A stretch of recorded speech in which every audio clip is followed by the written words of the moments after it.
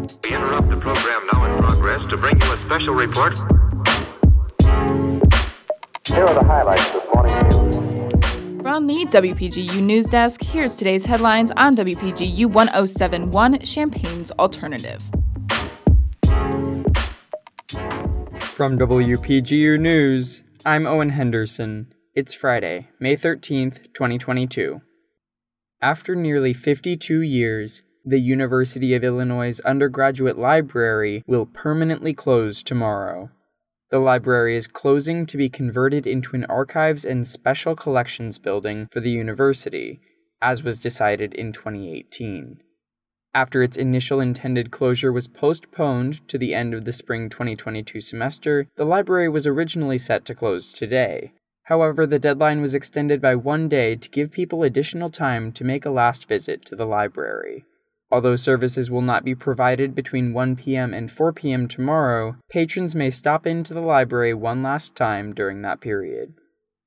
Japanese boat building is an applied art, the history of which has been somewhat lost in time. However, a collaboration between the Japan House and the U of I's new Japanese Arts and Aesthetics minor is hoping to reignite this art. This semester, for the first time ever, the Japan House offered a Japanese boat building apprenticeship class. 18 students, along with Japanese boat building expert Douglas Brooks, constructed a traditional Japanese boat called a honryusen. Japanese boat building is unique in that no power tools, calculations, or screws are used to build the boat.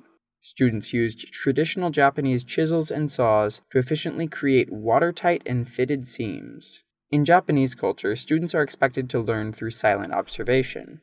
Brooks says that the students first had to hone their powers of obedience and humility before any training could occur. The construction of the boat was followed by a traditional launching ceremony, and the boat is now on display at the Japan House in Urbana.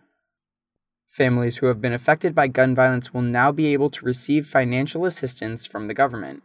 A new law passed on Wednesday created a grant program that offers up $10,000 in funeral assistance for families who lose a child under the age of 17 to gun violence.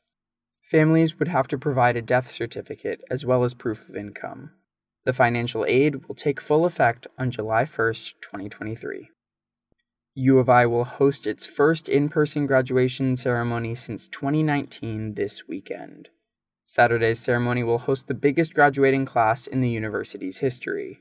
Alumni from August 2019 through May 2022 will attend after missing out on their original commencements due to the pandemic.